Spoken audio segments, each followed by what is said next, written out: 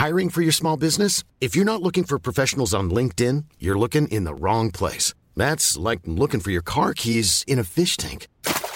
LinkedIn helps you hire professionals you can't find anywhere else, even those who aren't actively searching for a new job but might be open to the perfect role. In a given month, over 70% of LinkedIn users don't even visit other leading job sites. So start looking in the right place. With LinkedIn, you can hire professionals like a professional. Post your free job on linkedin.com/people today.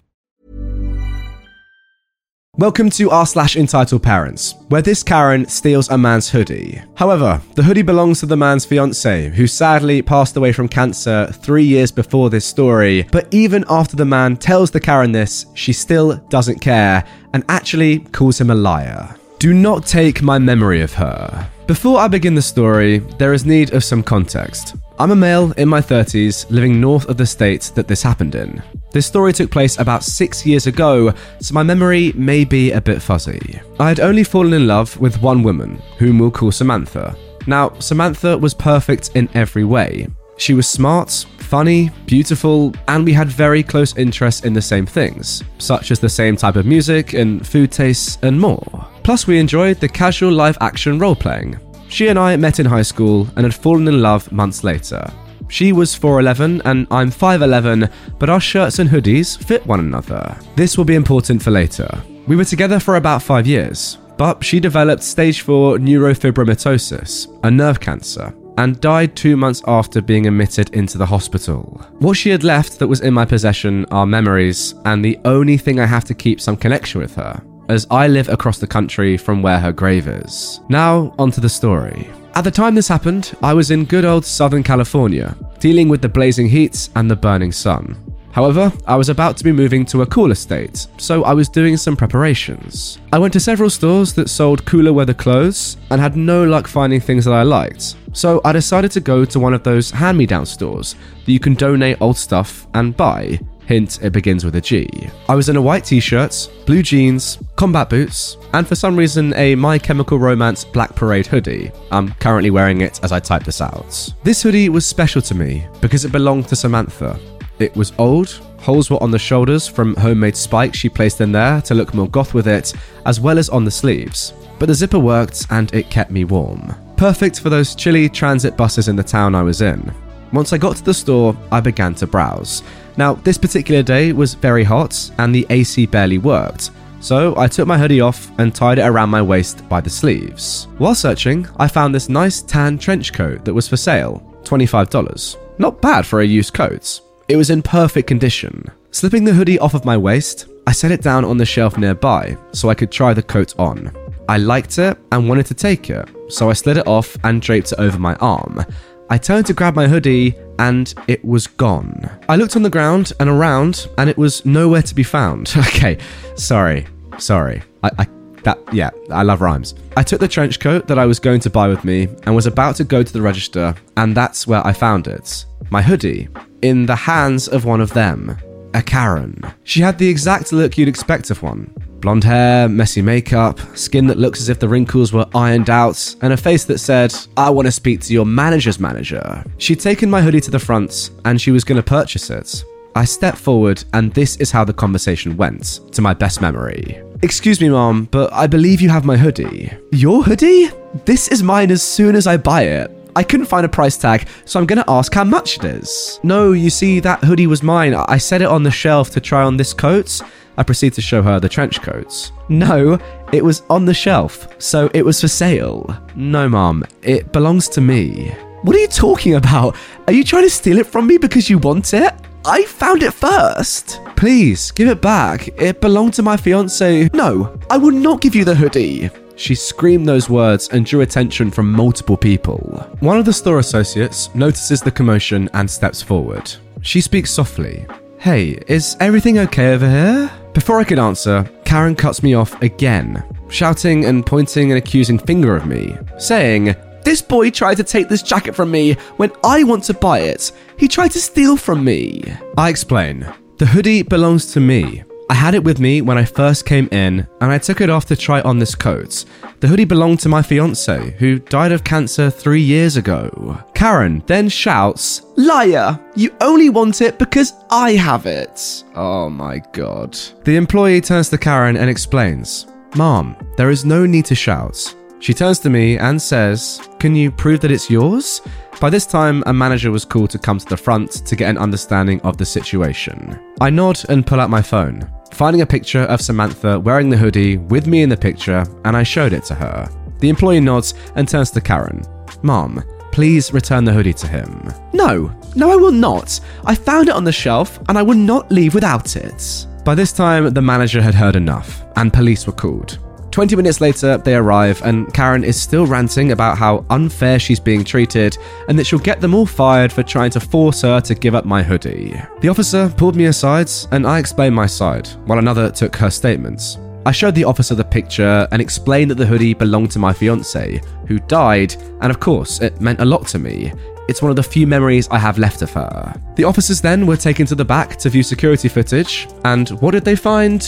Me coming into the store with the hoodie around my waist, and Karen taking it while I was trying the coat on. A few minutes later, and Karen is forced to give me back my hoodie and was told to leave. While being escorted out, she flips me off and stomps out. I got my hoodie back, and the manager apologized for the inconvenience, even offering to let me have the trench coat for free. I declined, because this company makes its money off of purchases here, but I did settle for 25% off the coats, which I then used to buy a cold Mountain Dew. Look, I can care less if you steal from me, but do not steal my memories with her. Honestly, guys, I don't even know where to start with this story. I think some of you maybe are thinking, oh, okay, don't be too harsh on the woman. She did ultimately find the hoodie on the shelf, and she probably did genuinely think that it was part of the store. And look, of course, there was no way of her knowing before that the hoodie did indeed belong to OP's fiancé, who had sadly passed away. But as soon as somebody says to you, no, that's my hoodie, surely at that point you just give it back to them. Like, come on. Obviously, the whole situation is heightened because of who the hoodie originally belonged to and OP's memories associated with that person, but it shouldn't really have even got to that stage in the first place. Just, if someone says it's their hoodie, give it back to them. Pretty simple. I do have to say though, when you say to this Karen, the hoodie belonged to my fiancé who died of cancer 3 years ago, and she then says, liar, you only want it because I have it, that is mad. Like, that is actually mad. And by the way, OP, I'm so sorry for your loss. I can't even begin to imagine what you've gone through. Hey, it's Danny Pellegrino from Everything Iconic. Ready to upgrade your style game without blowing your budget? Check out Quince. They've got all the good stuff, shirts and polos, activewear, and fine leather goods, all at 50 to 80% less than other high-end brands. And the best part? They're all about safe, ethical, and responsible manufacturing. Get that luxury vibe without the luxury price tag. Hit up quince.com/upgrade for free shipping and 365-day returns on your next order. That's quince.com/upgrade. And now moving on to our second story of today's episode. I just thought the food was trashy. I just got back from a hot mess disguised as a blind date and wanted to get the details down. It might get a little long, but there is some relevant backstory. My fiancé, whom I was in a relationship for 10 years with, died in a car wreck 3 years ago. The driver of the car was drunk. No, I have no desire to talk about it. Fair enough. When I was a teenager, I got a job working at a movie theatre. My last night working there, a plumbing emergency occurred, and raw sewage was backing up into the bathrooms and kitchen. I was issued a mop and told to get cleaning. The kitchen continued to serve food while there was sewage floating on the floor. Yes, the health department was called, and there was a legal kerfuffle. I now will not eat food at that theatre. So, Daphne, a friend of my fiance's that I've stayed in contact with, called me on Wednesday and informed me that she is upset with the state of my social affairs, and a girl she knows from work would love to meet me. I sort of sigh, because Daphne is the type of person who thinks the word no is a negotiation tactic and just requires finesse. She can be exhausting. Make no mistake, she means well, but what Daphne wants, Daphne gets. I ask when and where, and what the dress code is. I'm informed that it's a date, and I should try to avoid looking homeless. And the movie is an afternoon show followed by dinner, because Fred, Daphne's boyfriend, who by the way I'd get on much better with, has the night shifts. Myself, Daphne and Velma, who is the girl I'm going to meet on the dates, all work from home. We make goodbye noises, and I immediately text Fred for pertinent details because Daphne will gloss over anything that she feels could be problematic. Fred informs me that this chick is super hot and nice and smart, but she's also a vegetarian. This raises an eyebrow because that's not something I really would find problematic. When pressed, Fred admits that Velma may give me rubbish if I order a steak. Fantastic. Well, I'll pretend I'm not a carnivore for one evening, and then we can all live happily ever after. I get myself prepared for interactions with other humans, which was a non-trivial process, quarantine life, and it's only on Thursday night that I realise something important has been forgotten. I text Daphne and make sure she remembered to ask Velma to not wear perfume, or at least not much of it. This is not because I'm opposed to girls smelling pretty, it's because I'm allergic to certain perfumes and colognes. It's not a lethal allergy, but it does make me decidedly uncomfortable. She breezily assures me that Velma knows, and gushes about how excited she is to ride in the mystery machine and see me again after so long. Honestly, these Scooby-Doo references, pretty incredible. The day in question arrives, and I assure Scooby, who by the way is my dog, that I'll be back soon, and I set off to pick up Fred and Daphne. They come down upon being summoned. Fred jumps in the back and Daphne in the front so she can direct me to Velma's place. Okay, so I guess it's a double date then. We pull up outside Velma's apartment building and Daphne texts Velma and moves to sit in the back with Fred. So we wait, and I start showing off some of the cool stuff my car can do. After about 10 minutes of waiting and showing, my inner 12-year-old seizes control and I start abusing the whoopee cushion thing my car can do. It allows you to make poot sounds come out of different parts of the car. Myself and Fred are about to pee ourselves laughing, and Daphne is trying to look stern, but her dimples are showing and she's about to crack. These farts sound raunchy. Enter Velma. She throws open the door and sternly asks, what the hell is wrong with all of us? Are we in kindergarten? Well, all sounds of merriment die, and we all immediately look like chastened schoolchildren. Awkward silence is rather awkward, but there's really no avenue of conversation available when you introduce yourself by berating everyone. After that stellar start, Daphne starts trying to fill the void and get the conversation going, and eventually everyone sort of loosens up, but it was just the harbinger of things to come. We get to the theatre, and Fred and Daphne order their tickets. I'm next and order mine, and before I can pay, I can feel indignant eyes boring into the back of my skull.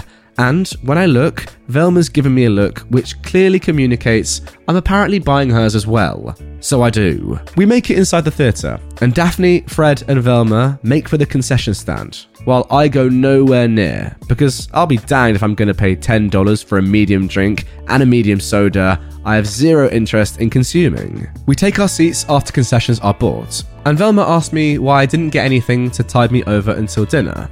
I mentioned that the food here is kinda trashy, and she asked point blank how you can mess up popcorn and soda.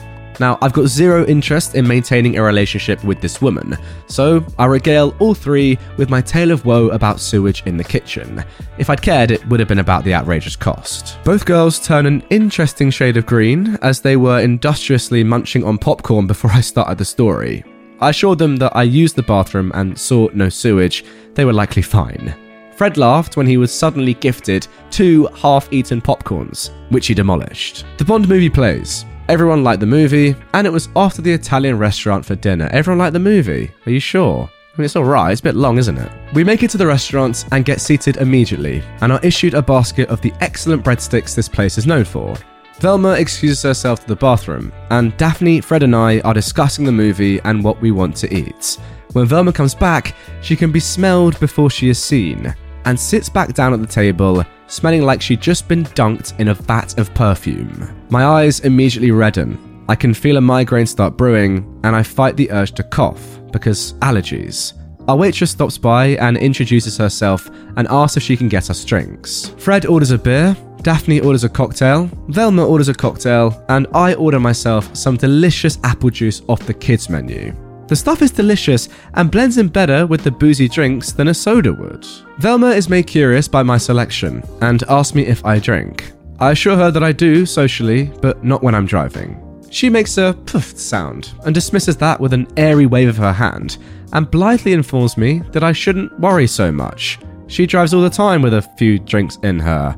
Well, that's good to hear. I assure her I'm quite content with my apple juice and start counting in my head because there's no way this girl could know. Daphne frantically inserts herself into the conversation with an air of someone jumping onto a live hand grenade, and conversation is guided away from sensitive subjects and everyone starts to relax. Our waitress returns with drinks and begins taking everyone's orders. This restaurant helpfully labels different entrees with apostrophes for people with different dietary needs.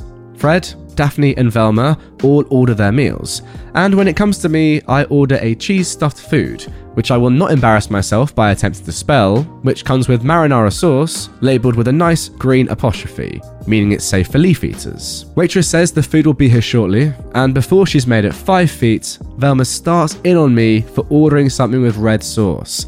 Apparently, she did that once, and the server confused marinara with bolognese. She actually tells me that I should call the waitress back and reorder it with Alfredo sauce.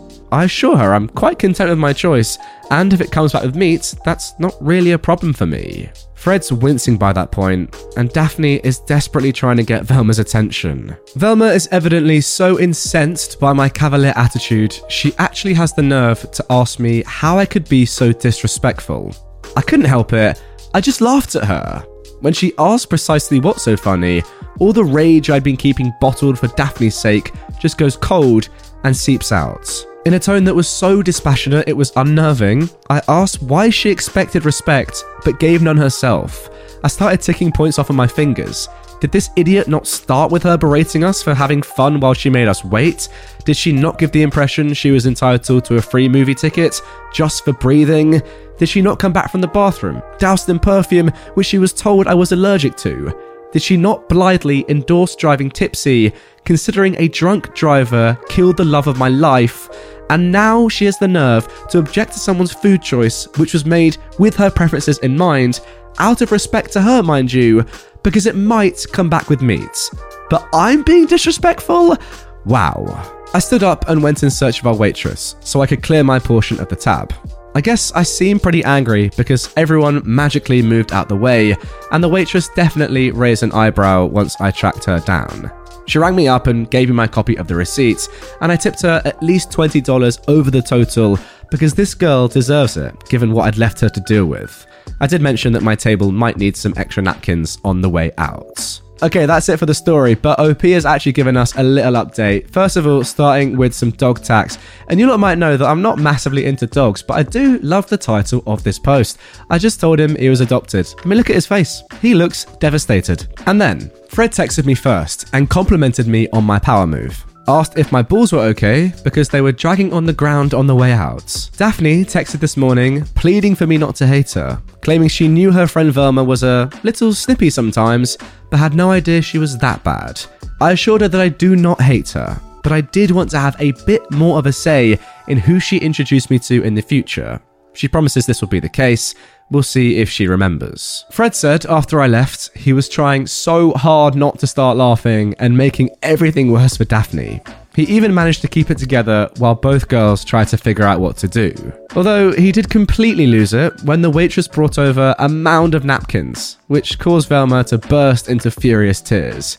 He didn't know if it was him laughing or the napkins that started the waterworks, but it was bad.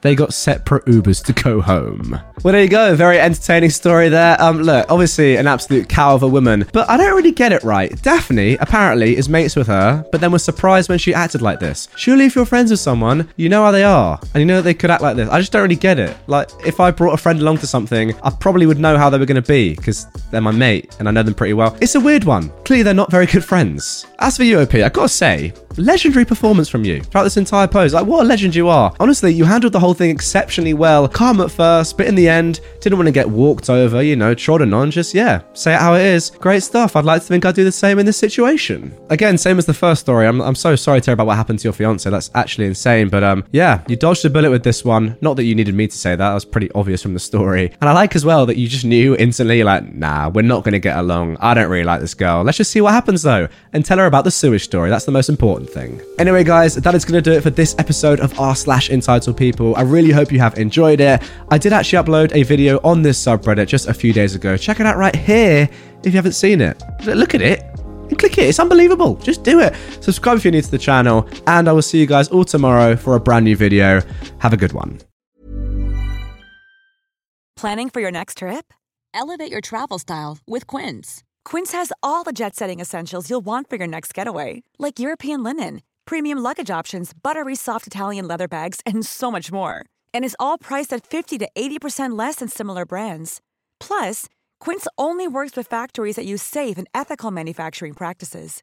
Pack your bags with high-quality essentials you'll be wearing for vacations to come with Quince. Go to quince.com/pack for free shipping and 365-day returns.